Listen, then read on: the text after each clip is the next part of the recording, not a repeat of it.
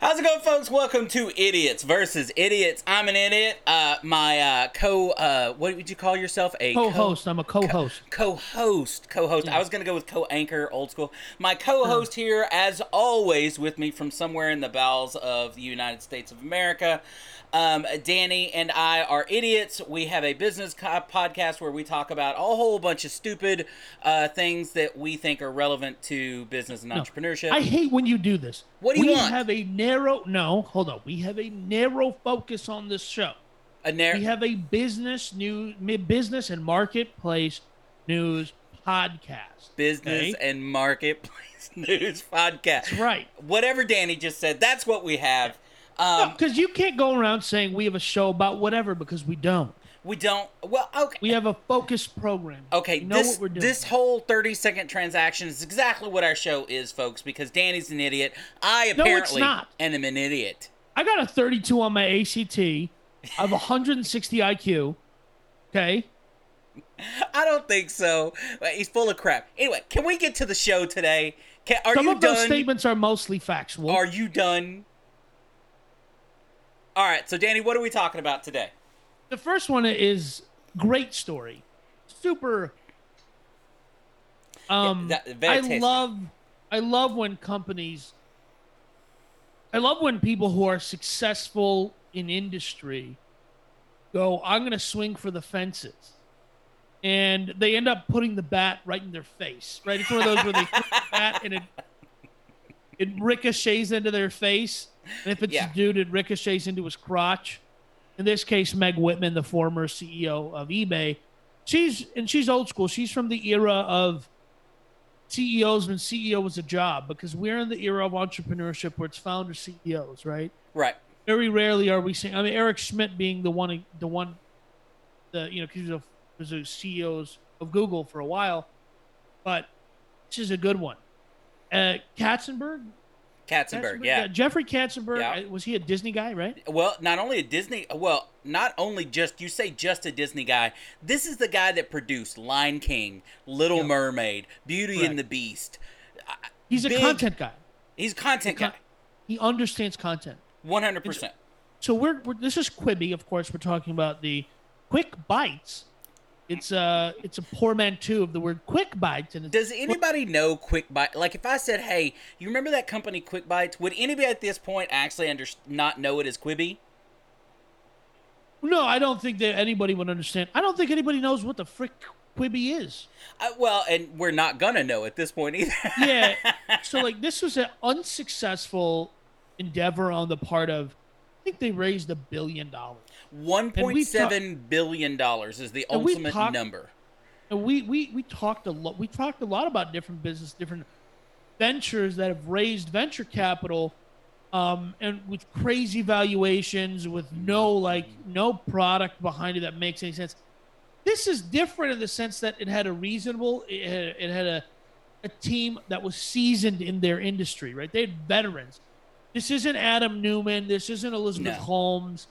This isn't, I forget the other guy. Well, but this is no Trevor shell, Milton. right? They wanted to make a company. They made a company. Yes. Look, you have, what was Quibi's idea? Quibi's idea was, we're going to follow on the back of people using their cell phones and tablets to consume information, right? In the very beginning, until way too late, you could not access Quibi through a television. It was 100% on mobile platforms unless you went a third-party route, right? Yeah.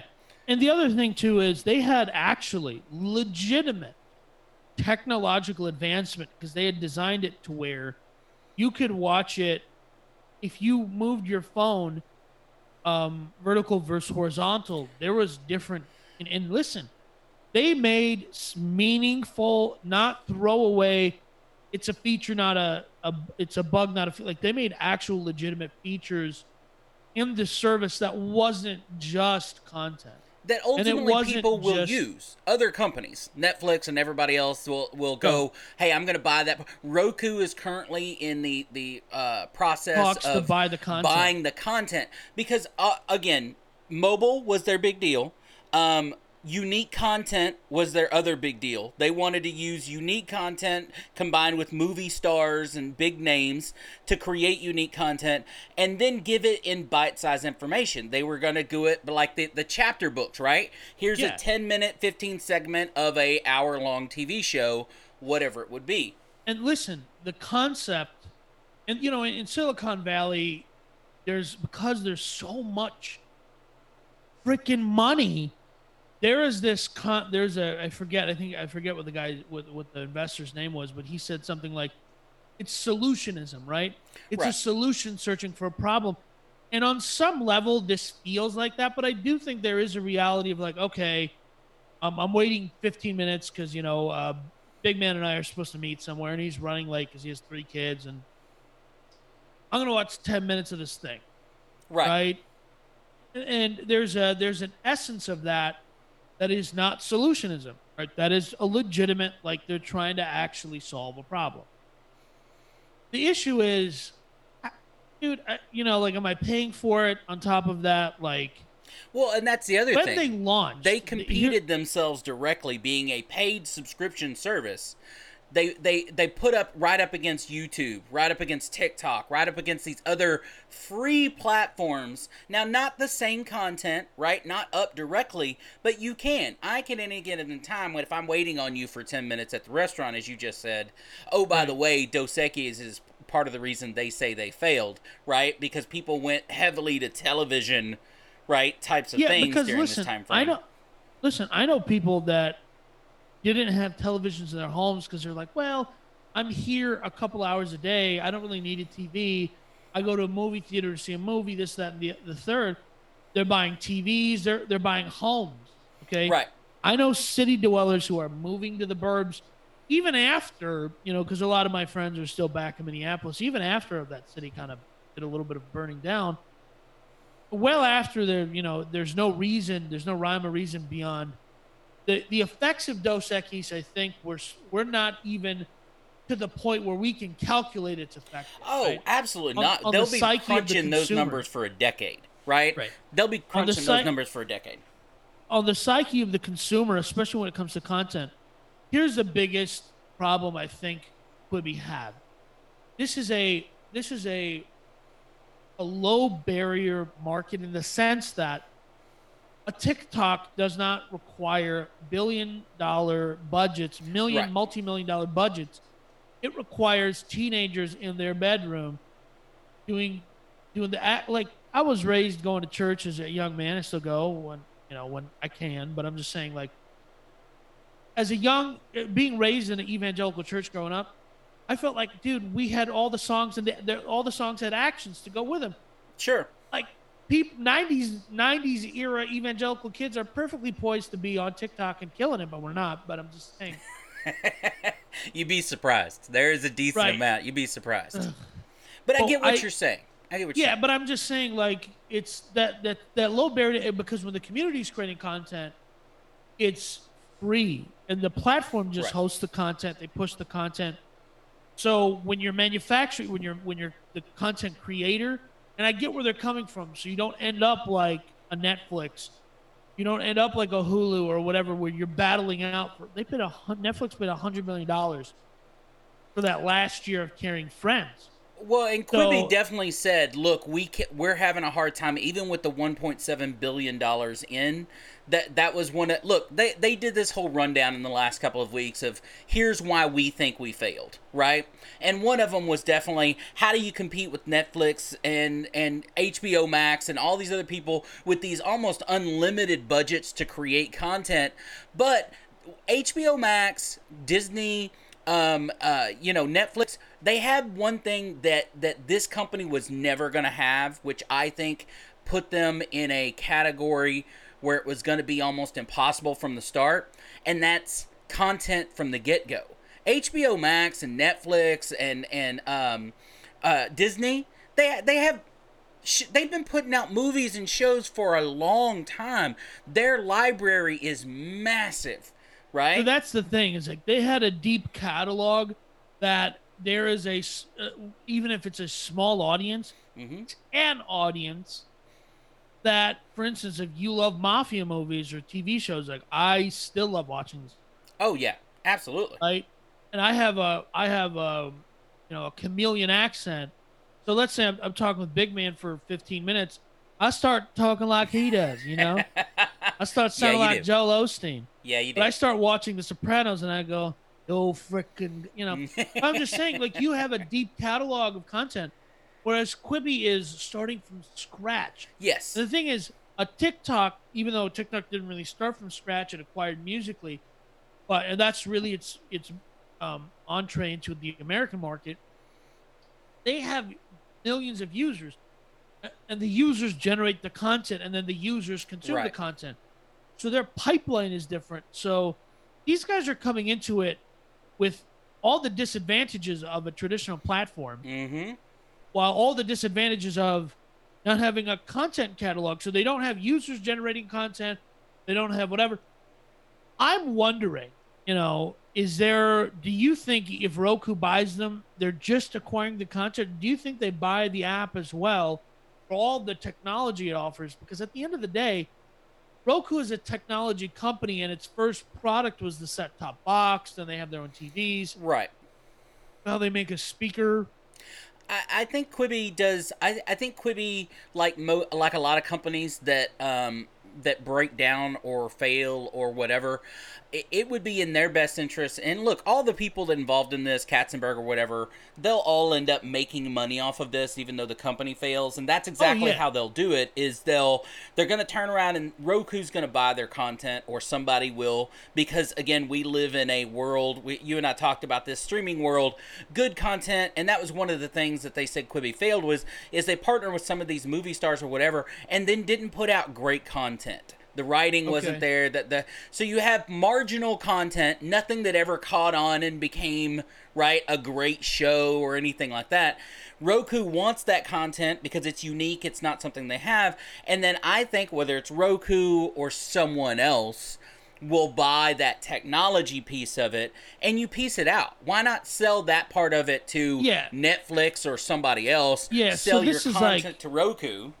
Yeah, this is like a 90s like KKR style where they're just going to split this thing up, move everything across different, and split it up and sell the parts of You'd it. make the parts are worth more money than the Yep. collective, right? Quibi It's did like not make any money. Sell the it's content to Roku. Roku's not a huge company like an Amazon Prime or you know what I mean, right. Netflix. Sell your content to them because they're willing to give it to you just because it's easy, and then take that technology, sell it to Amazon, sell it to Netflix, sell it to Yeah, somebody. and I do think an Amazon might be the right player for them, you know.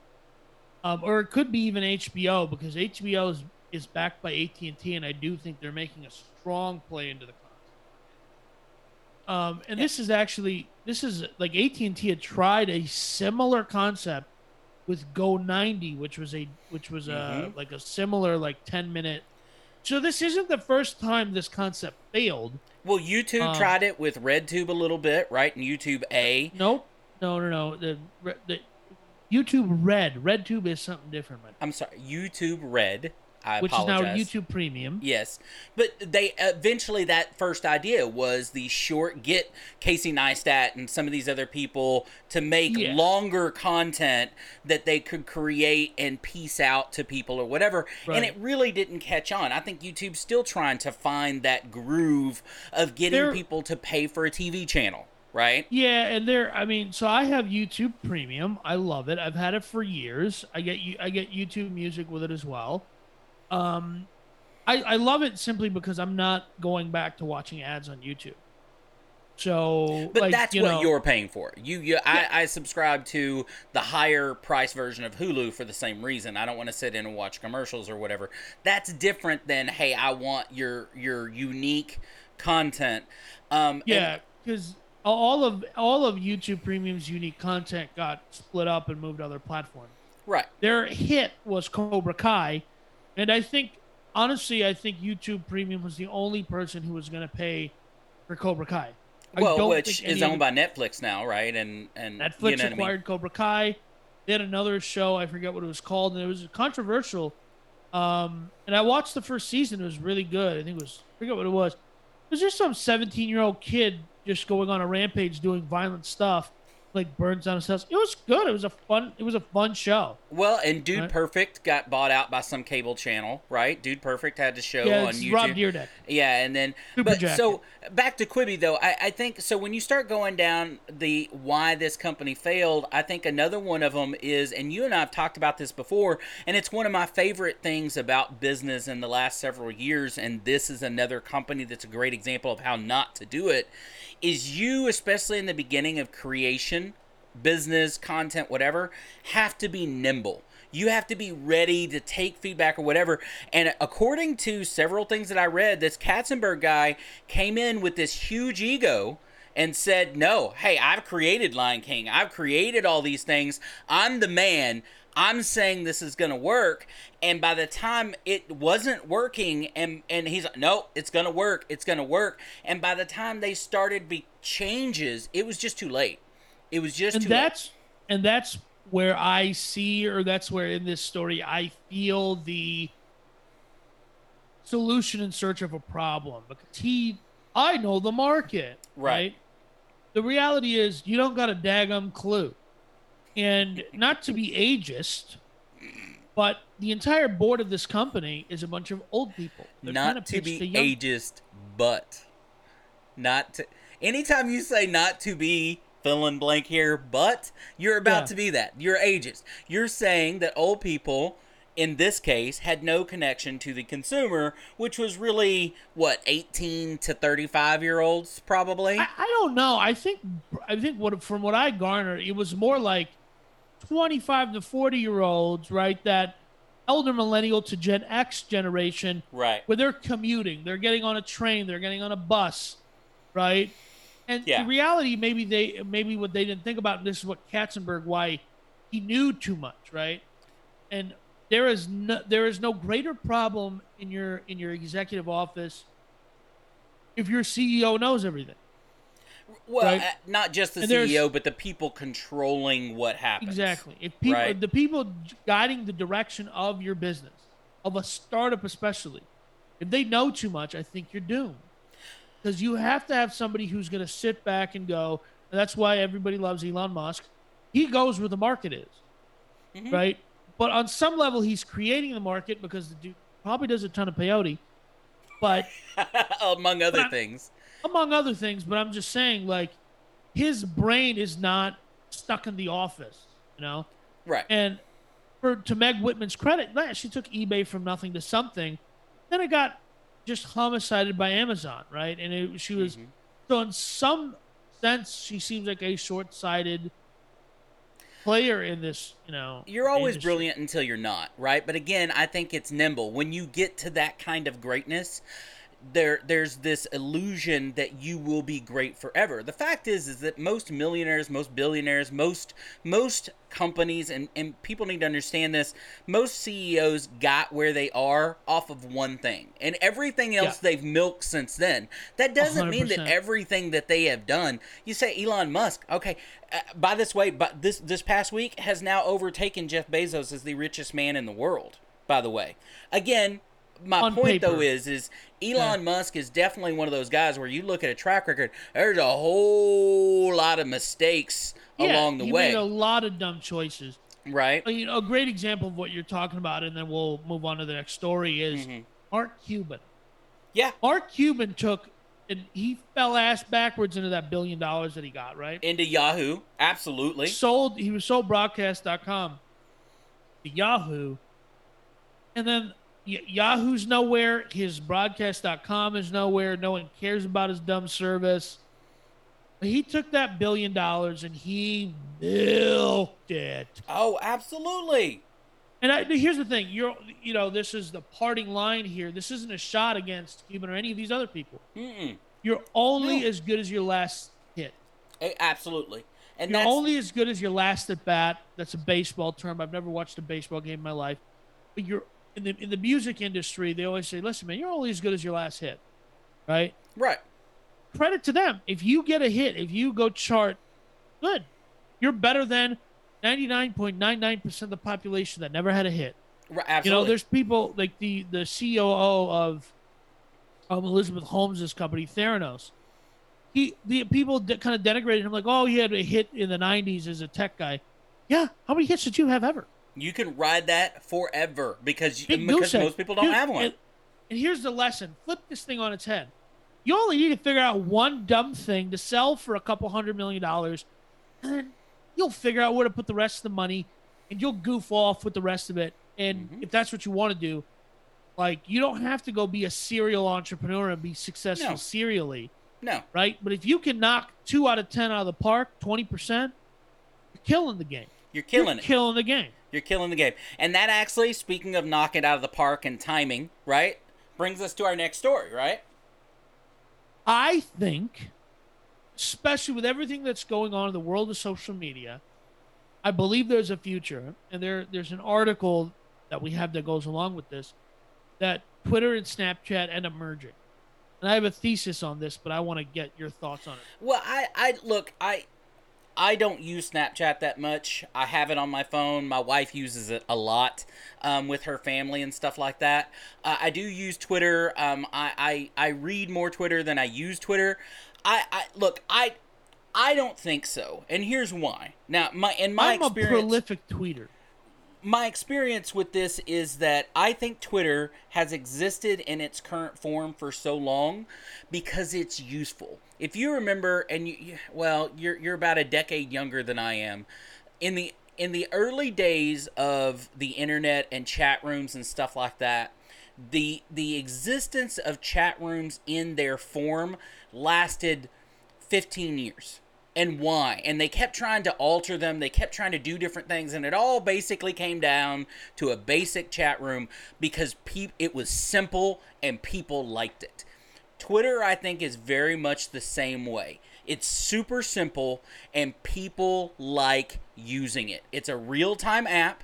I put it out there. It goes out to everybody that follows me. It has the ability for people to find me. All I have to do is text it on this phone, right, in 160 characters, and it goes out. I don't have to record anything. I don't have to do anything else. It's super simple. It's like 200 some characters. Well, now. Yeah, they've upped it now. But my point is it's super simple, and every time they've tried to add something to it, what does 99.9% of Twitter still do? They type in their tweet, and they get it out, and they go on about their business. I understand growth, and you got to continue to grow or you die. There's no third direction. But I don't think that Twitter wants to take on something like a Snapchat and try to integrate it in such a way that disrupts their original thought process, because you can kill a company. There's a lot of companies out there that integrate something that all of a sudden their users don't like anymore, and then it dies. And here's why here's my thesis on it. There is an article on The Verge, it's old now. The story keeps falling off of our story list. But I'm happy we're finally getting to it. Twitter created a new feature called Fleets. Right. Not only have I not used this feature, I hate this feature. I have been banned from Twitter for doing a slight, but they referred to as a racism, but they didn't understand. I'm an Indian guy. I made fun of an Indian comedian. Just because you're Indian does not mean you can be racist, Danny. You need to understand that. Yes, it can. No, it doesn't. In this country. No. In this country. No. Okay. But what I'm saying is I made fun of a comedian first of all, it's a comedian, so you're allowed, like, they should have the intestinal fortitude to go along with it. I agree with that for 99.9% of the time. And here's all I basically I just said, I bet you only speak English. And I got basically effectively saying I'm more Indian than you because you don't speak anything other than English. And I got the boot, but I got 14 different accounts, all for different purposes. While I disagree with why you got booted, because I don't find that racist, I'm still happy that you got booted. I take anytime you get booted from pretty much anything, there's some personal joy in it for me. Just FYI. Yeah. And sometimes I wonder if this relationship can last for that reason. But no, but so I had 20,000 followers. I had 16,000 tweets. It wasn't, but I have across all social medias, have separate profiles for my different businesses, Mm-hmm. separate profiles if I want to say something political. And I have Right. one personal one where I follow my friends, but mostly my friends' wives to see pictures of their babies because they're But I don't cute. know. And I Look, just want to see their cute interracial babies. I back don't to really the want to Twitter see thing. anything else. I don't think anybody. I don't know of anybody that actually caught on to the fleets thing, that uses it regularly. That you know that. No, I see people using it that I follow pretty regularly, and that's why I do think that there is a potential. Here's why: these are two companies that have grossly underperformed, whose user base is not going the correct direction. Sure. Their IPOs were. Hey, people still made money, brother. They did. I'm not saying they didn't, but I'm just saying like their IPOs didn't perform. The Snapchat was. They all had a heat up period, and this is my opinion anyway. But Twitter was about to not matter, 2016. Then something happened. I'm not going to say what.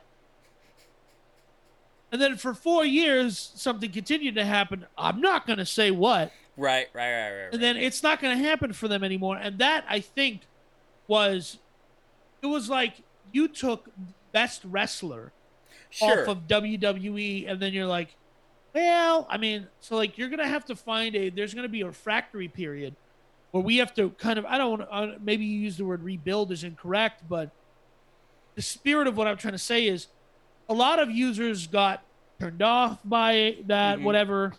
Again, I'm not saying what happened, but I think there's enough. It's going to be enough people where whether it's the people that left or the people who were entirely animated by that one user's content, Mm-hmm. right? Because that one user had so many replies and people whose entire audience was built on replying to that person, Right. even though that person is no longer on the platform, right?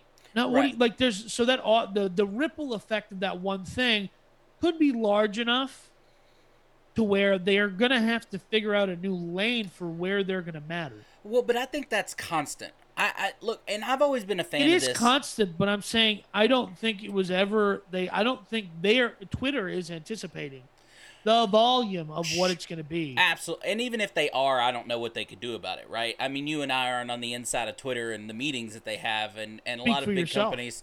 Well, and maybe you are. But look, I'm getting leaked information about the inside of Twitter all the time. here's the point. I'm think the WikiLeaks of tech. wouldn't it be more beneficial to work with a company than necessarily acquire or merge companies? Wouldn't it be like Facebook? Even though Facebook bought Instagram, Facebook Right. still has not integrated Instagram. What they did is they integrated the ability That's for them not to true. talk to each other. That's not true. What's not true? You can when you say integrated, I don't know what you mean, but What I'm saying is remove Instagram. Like taking away Instagram, it is now Facebook, right? No, yeah, you're right. That's It's that's what companies ultimately do sometimes. Yeah, And in my opinion, they haven't absorbed it altogether. And Correct. the reason we bring this up is Twitter created fleets, and now Snapchat, they've made an agreement where your snaps and your fleets are synced up. So I think that scale of integration, when you're integrated that much with a competitor, Mhm. if you can call them that, I think when you do that, there's at least we're flirting, right? Well, but that's my point. That's why do they have to go so far We're as at to the disco. envelop? We're flirting. Right. They can why not create the technology, and it's already out there in a lot of different ways, but give the people that are in Snapchat the ability to click a button, a blue bird, that then shares their information to Twitter, and vice versa, right? Twitter having a button that says this information and now in some way, right, gets communicated to their platform, and do it that way, and both of them benefit now from maybe there are people out there on Snapchat that would enjoy their stuff being on Twitter and vice versa, versus this whole eating each other up and trying to integrate. Yeah, no, and so when I say merge, what I meant by merge was more of a Facebook acquiring Instagram. And I think Instagram's initial hope was to get acquired by Twitter. Because if you look at what they were doing, their initial integration was into Twitter's API. Your username Mm-hmm. came over from Twitter. Your picture, it came over from Twitter. I All that always thought stuff. that too. I thought that was the most logical step. Twitter acquire Instagram. Now you're acquiring that video type of, you know Yep. what I mean? It was a picture. It was just pictures back then. Well, but I'm But sorry, but you see what I yeah, mean? Like that was the I next see step. exactly what you mean, right? And that was at the time where they still had Vine, so they had all of this going on, where they could have easily acquired it. I thought Mm-hmm. it was, and then as the story turns out, Zuckerberg came in with a Billy, and Twitter came in at 877 or something like that. I think that was Yeah, the offer. They took the Billy. and I you would take can't the blame Billy them too. there. You can't. Well, because at that point, they were also going to lose control, right, of it. Right, they were selling the company. They weren't Yeah. just, hey, let's work together, or whatever. But They were but if selling I'm the Kevin company. Systrom and you tell me I can have a $1 billion exit, even though he's not taking the billion home with him, I don't care if he took home 100 million. That's for dang sure. Right. That After a year, there's a difference between I'm going to sell you my product entirely and walk away, or we're yeah. going to work together. I may choose a different path for a little less money if I work, to work with a particular person. But if I'm just getting rid of it, man, highest bidder is the one that gets it. Yeah, and and that's why I think, because I think here's what's happening. And this is why I think they are going to go down a path where they become one company. Whether or not they merge the products is a little different Sure. than if they become one company. Here's why. I think they're too small. They are two separate, smaller competitors. And Facebook, Instagram, WhatsApp is this massive behemoth. Mm-hmm. And the only way to continue to matter in this post, that guy that I'm not saying his name, not because I hate him, just because I don't want to talk about it. I'm so sick I of got talking you. about it. In that post era, they have a path to, because they have Periscope and all these other apps, Mm-hmm. there's a path to actually building a portfolio of social apps where they're not connected or whatever, but they offer different levels of service. And I think that is, and what happens ultimately is they go, hey, we have one platform, not one platform, but we have, holdings company. So, Jack Inc. Sure. After Jack Dorsey, Well, Jack Dorsey Inc. has X number of users across 15 different apps. right. And they go Combine to audiences. advertisers and they monetize. Yeah, combine audiences, right? Because that's what it is, right? The bigger the audience, the more money advertisers will pay you. If Twitter and Snapchat combine their audiences, they would both benefit from a higher cost of profits from advertising. And so with you, I get that it makes sense. I just don't know that it would happen either one of them. Not all time. Look, a lot of CEOs and a lot of stuff like that don't always follow logic, right? Hence our first story today, right? Quibi, Right. right, and stuff like that. So there's a lot of moving parts of that. Sometimes they don't always follow the things that make sense. And listen, my final thought here is another reason I think this makes sense for them. Their audiences are two separate groups of people.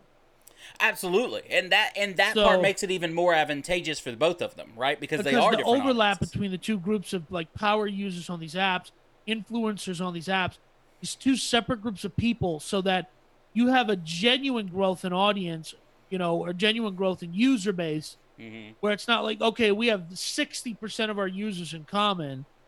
So I think it's enough where they go, okay, we bring in, we create this powerful multi-app, multi-pronged business where ultimately what's the goal? Eyeballs, right? Completely Gary different V, demographics, right? Which is one of the reasons I think Facebook ultimately buys TikTok. Completely different.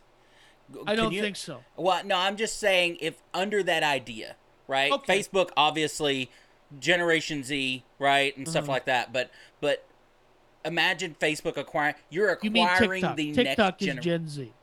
Well, that's what I'm saying. Facebook, not great with Gen Z, is what I'm saying. I didn't hear that part. And then you acquiring TikTok, you're essentially acquiring another generation that you don't currently have access to or minimal access to. Well, your theory is stupid and idiotic, and that's why our show is called Idiots versus Idiots. Now, I want to talk about a story that we talked about. We didn't really talk about it, but we alluded to it in our About Us episode. If you haven't listened to that, go Mm-hmm. check it out. It's episode 3. I talked about Peloton. Right. Oopsie doopsie. Oopsie doopsie. This is idiots versus idiots. I refer to their machines as being like $77,000. They're like 1,800 bucks. 1,800 bucks, $2,000. 1,800 bucks. 19. I'm sorry, 3,000. 1,900. 1,899. Yeah, but they go up to like $3,000 if you get the treadmill. Right. I might have.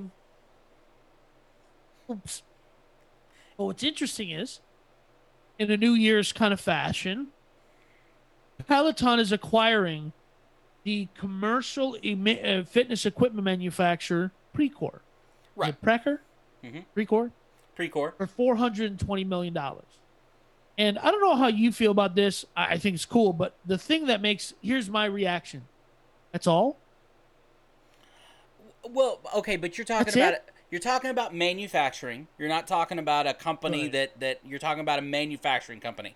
You're not talking about a company like, well, when you say, you and I are used to talking about stories where someone just acquired somebody for $420 billion or, you know what I mean, or whatever, like with Slack a B, or whatever and now we're talking about just under half a billion, right? You know what I mean?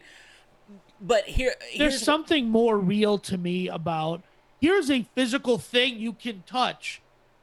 And some chubby guy like me on January 3rd runs on the machine for 2 minutes before he has a small aneurysm. Uh-huh. And here's this chat room from AOL that you can put some code into. One is $500 million. The other one's $500 billion. Well, I mean, okay, but let's back up a little bit and look at the company Peloton. You're talking about a company that 80% of its revenue is still created by selling this product, selling the actual bike, selling the treadmill, selling a physical item. Only 20% of its income, and I only know this because it's a publicly traded company, 20% of its income comes from its monthly subscribers. That's what they ultimately want to build off of, because that's where you get to crazy evaluations, right? Your audience. So here's my question. Why do you think they acquired Precor? Well, because that brings, right now, that's their moneymaker, and by acquiring it, their cost of that product, I'm still going to sell it $1,900. My profit off that's probably going to double or triple. And when because here's what they're really, look, most publicly traded companies, or the ones that want to go publicly traded, are less worried about Peloton, whatever. Peloton is not currently, they are looking the long haul. They are looking stock price, right? You're talking about a company, again, that's benefited from Dos Equis, a year of Dos Equis. This company was irrelevant a year ago, just over a year ago. They weren't irrelevant. Their stock price was $20 a share. It was probably never going to be much bigger than that. They were losing franchising these people that were buying these bikes for these things, these little workout places that were popping up that basically have gone out of business during the last year because people couldn't go on a daily basis and stuff like that. Their outlook was not bright, right? Right. Then they pick up because of the at-home. What's happened to the at-home gym stuff in the last year? Yeah, you can't go to Academy right now and get dumb weights because they're all on back order. They've all been bought, so they've benefited. So they go in the last 12 months. They go from a market high of $23 a share. They're currently at $162 a share. Okay. Well, and then that gives you, what does that give you the money to do? The money to go out and acquire what our bread and butter currently is, which is a manufacturer to make our stuff. We bring our costs way down, which then increases the profits, then does what to stock prices? Up. Right? Okay. That's what their eye is on, because then they need to at some point turn to their subscriber base. How do they up their subscribers, right? And listen, I am a member and have been a member of Lifetime Fitness for a bajillion years. Right. The first Lifetime Fitness was opened in my hometown. Like not a nearby suburb, the suburb I spent the most of my life in. And I go to the original one almost every day.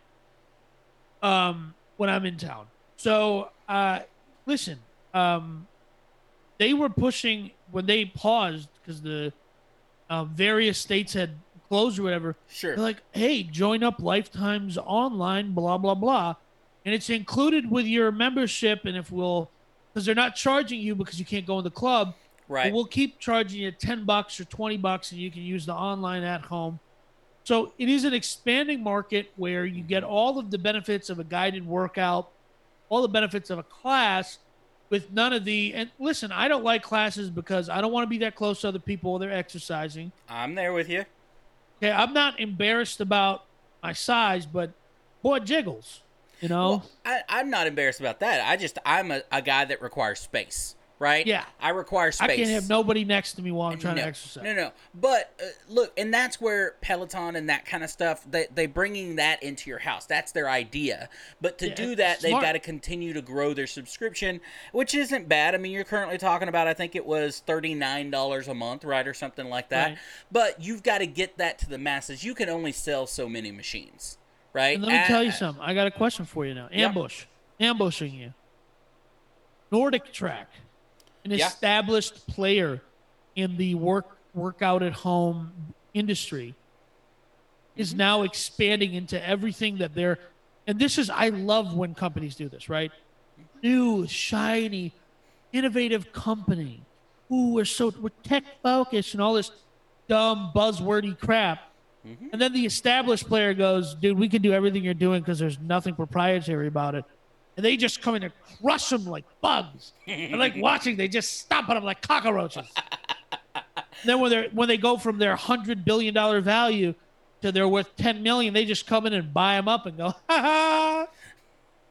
Well, look, I again, being nimble, right? You and I continue to talk about this. If Nordic Track or Peloton or whatever else, they buy that manufacturing, then guess what? I can not only make a bicycle, I can make a treadmill. I can make a climber. I can make a, you know what I mean, a weight set. I can make a bench. I can make whatever I want because I now own the manufacturing piece. And all I've got to do is pay engineers to make something that they've already made a billion times before and put my name on it. So now let me ask you this question, and we'll move on to the best story we have today. How long before you think? Because if you put it to me like this, okay, well, I bought a Sony TV because it comes with Sony network. Right. If I want Netflix, I got to buy the Netflix TV. That's weird. Like, come on, these apps are all universal. How long before Nordic Track, all these other companies, they just there's one universal app, or maybe it's a separate company that says you can go buy whatever bike you want. Our app is on that, and then you turn it on and you're in the class or what have you. Mm-hmm. Do you think that's how this plays out in the long run, where you're just buying a treadmill, dumb weights, whatever you're buying, and you subscribe to whatever app you want that has the best workouts or the hottest trainer? I think the market is big enough. You're gonna have both. I used to work out at a gym. The gym itself went under. And the reason it went under is because the technology of the gym was the benefit. The niche of the gym was it had an LCD screen next to basically a total weight gym, right? All-in-one, right, system. And it had an LCD screen that said, hey, here's what you're doing. It kept track of your weight. So you didn't have to, I'm going to arms now, I need to switch it. It kept track of everything unique to you and told you what to do for 30 minutes, right? Okay. And gave you completely interactive. Oh, I remember this gym that you were going to. It was a dumb gym in a strip mall. Well, but it doesn't matter. The point is that was their niche, and they were making a crap ton of money. And why it's relevant to this is because what happened, why the gym itself went under, not was because of the members, but because the owner of the company that owned the software that they were using, right, basically turned around and said, you're too small, and sold it to somebody much bigger, right? So they pulled the technology. So I think there's room for both. You're always going to have a Lifetime Fitness, right, that comes out with something like that in the future. You're going to have a Peloton that has their product. And then because as those gain popularity, and guess what? People want to be told what to do. There's a reason classes are so popular, right? And all these cycling classes are so popular.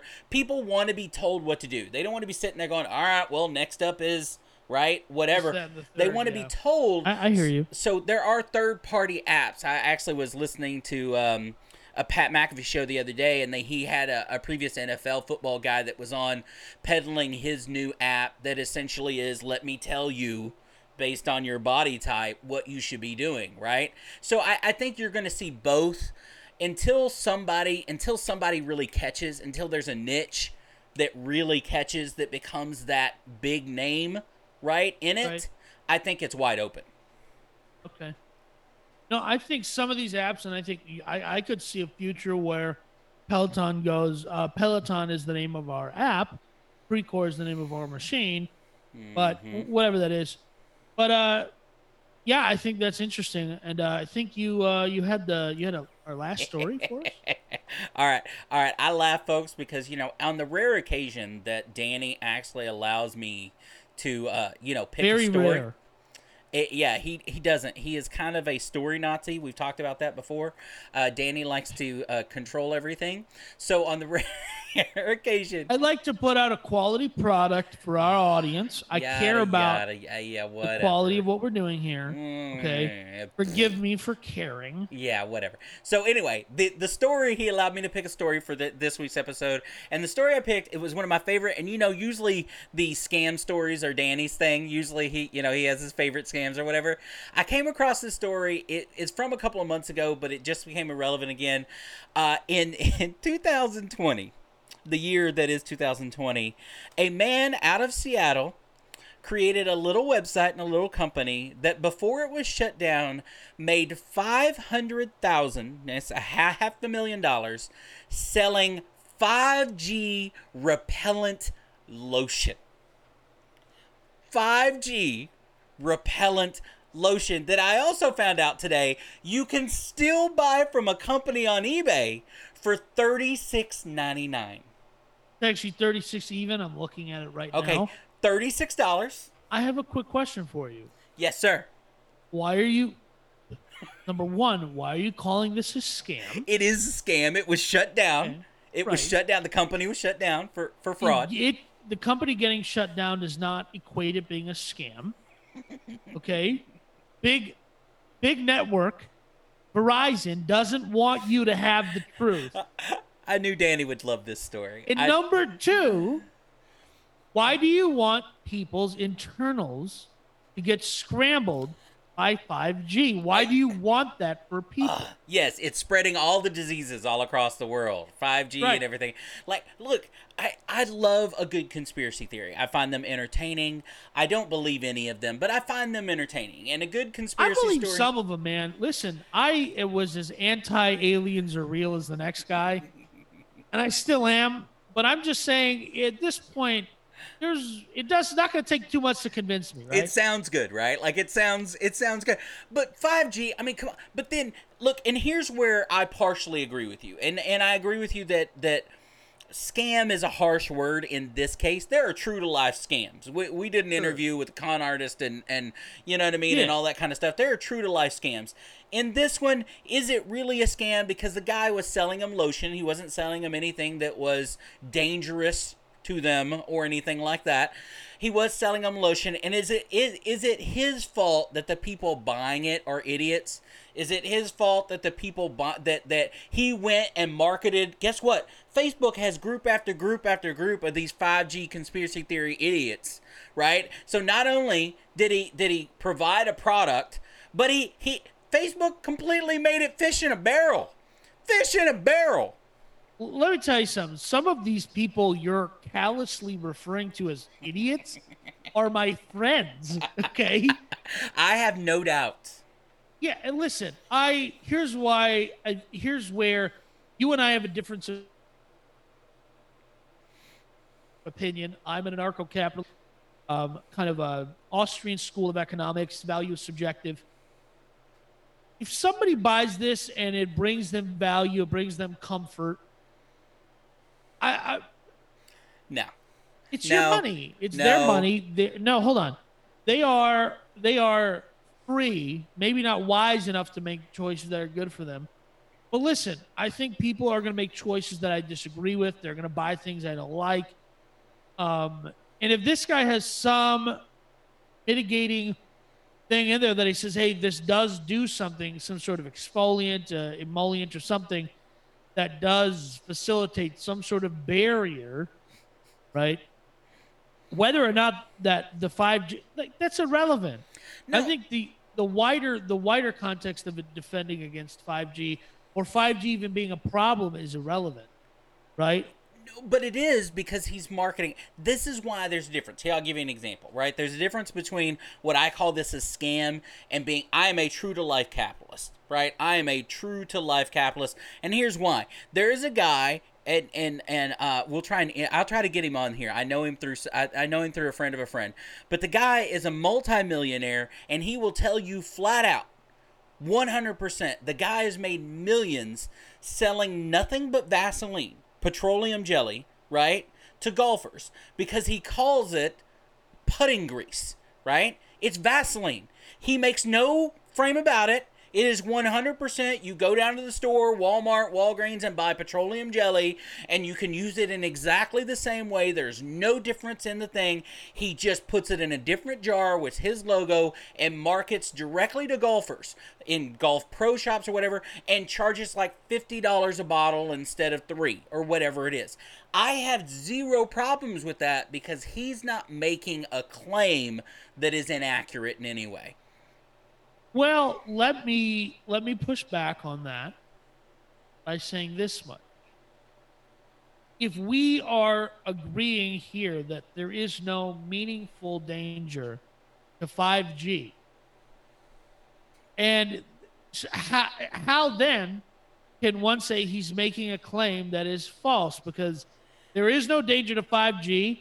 So if you put the lotion on or don't put the lotion on, you're not going to have a problem. Because the lotion doesn't protect you from 5G. That's the scam part of it. If he called it 5G lotion, I got no problem with that. 5G is just a name, but he calls it 5G repellent lotion.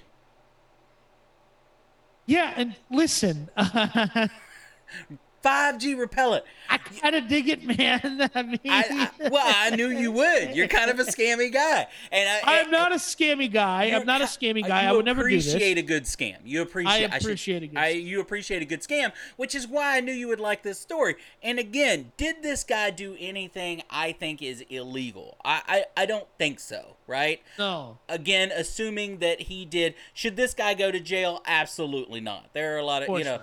but. I do appreciate, which is why we're talking about it on this show. The guy saw what he saw as a market. Yeah. Saw some fish in a barrel, and he got out. You know what I mean? Listen, and let me make this comparison. I know these kinds of people, and they always have their home remedies, and they go buy this thing and that thing, and they make a home remedy for whatever. God bless them. And here's the thing, I don't know what I don't know. They could be entirely correct. Sure. I'll give you an example. Someone in my family, they brought their baby home from the hospital. They had some sort of rash, and the baby had a rash, and the hospital's putting all, and this is true to life, all sorts of prescriptions, and they're like, there's side effects, blah, blah, blah. And my mom tells them, just put some coconut oil on the affected area, and it'll be gone in 2 days. And they go, oh, okay, coconut oil. 3 days later, they go, we put coconut oil on it, and it works. There's no side effects. And so I don't always, and the problem is I have more of those stories than I do so I'm just saying, like, do I think this is fake? Yes. Do I think it's hilarious? Yes. Is my biggest regret about this particular story that I didn't come up with it? Yep. Yes. Yes, it is. Yes, as we mentioned in our Quibi story, you only need one dumb thing to pop off for you to build on that success, even if it's across various industries. Yes, sir. Now, I don't know if this guy's going to get charged with something because I don't know what the heck you charge him with. Well, I don't think you charge him. I think they just took his ability away to sell that. Yeah, and I think it was the company where he was selling it that took their, like, they pulled him from their sales platform. Yeah. But my question is, I know that you can go buy right now for $50. You plug it into your house, you plug it into somewhere in your wall, and it blocks 5G signal. It doesn't. Hey, we sitting here talking about how this guy got it taken away. Obviously, you found it on eBay and Amazon right now. You can Danny can put a link. You can literally go for, I think, $39. And like you said, it's a sticker, Danny. it says 5G repellent sticker that you put on your cell phone. Because apparently it's going to affect your phone as 5G's going to negatively affect your phone too.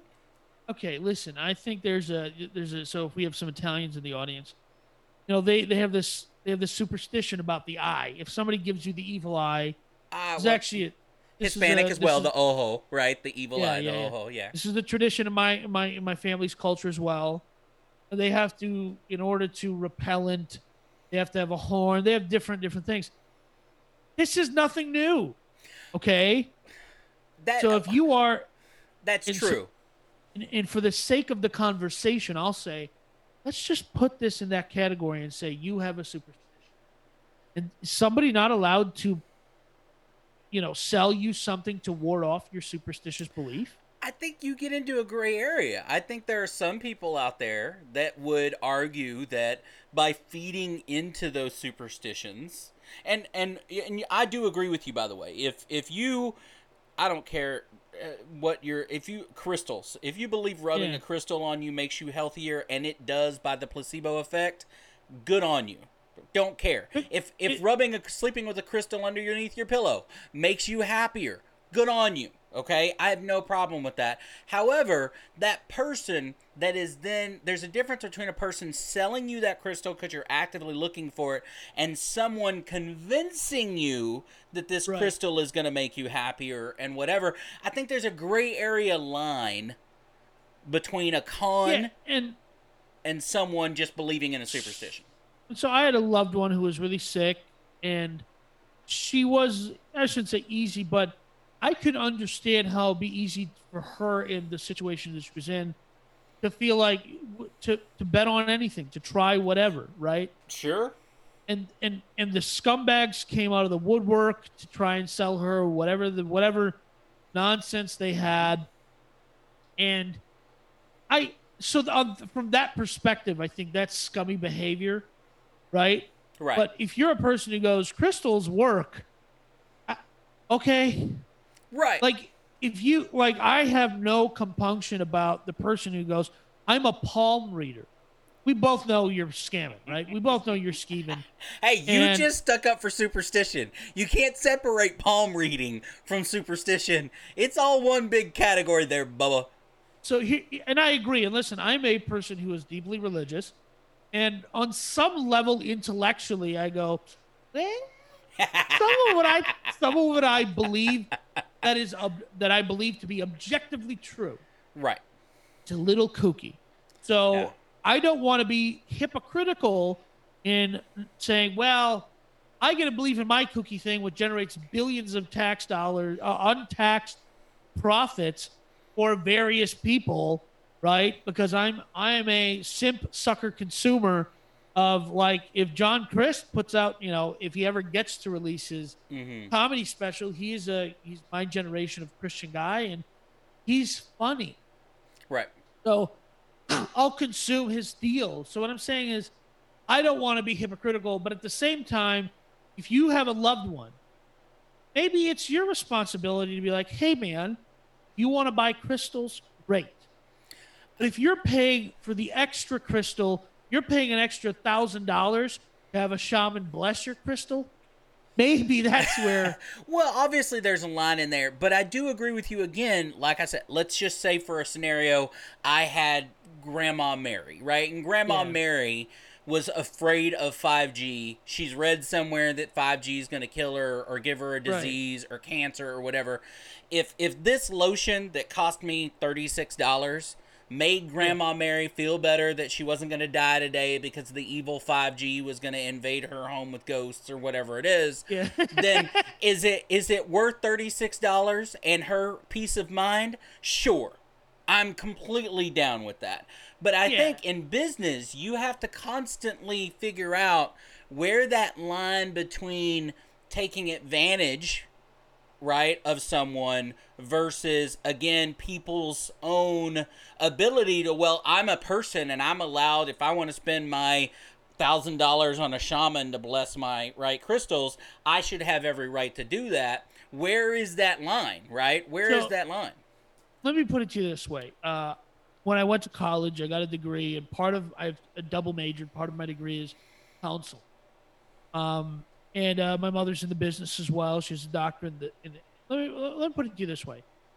You go to someone, you say you have all of this childhood trauma. It's going to take 5 years of therapy, and that costs money. Right. Or we're going to give you this 5G lotion, and you're going to feel good. It's $36. And if we calculate it that way, like we have to put someone through so much therapy to overcome their issues that are leading them to this conclusion, right? Where if we just give them a comforting lie for a brief period, it will it will help absorb some of that trauma. Give them the 5G anti-5G repellent sticker, bro. Well, but that's your opinion, and you're allowed to have it, and you are an idiot. I'm an idiot, and I'm allowed to have a completely different opinion that it's a little scammy, right? You're allowed to. I just don't know if I like the fact that you do. You know, that's where I'm coming from. That's all right, man. That's all right. We don't always got to be right there on the same page. You can be on the little scummy side. I can be on the right side. I can be on the correct side of history, and you can be wrong. I think that's our show today, right, Danny? I think so, yeah. I agree. We're ending it on that we agree that we're both idiots and we're both wrong. That's what you're saying. I'm saying something completely different, and you never really understand what I'm talking about, but that's it.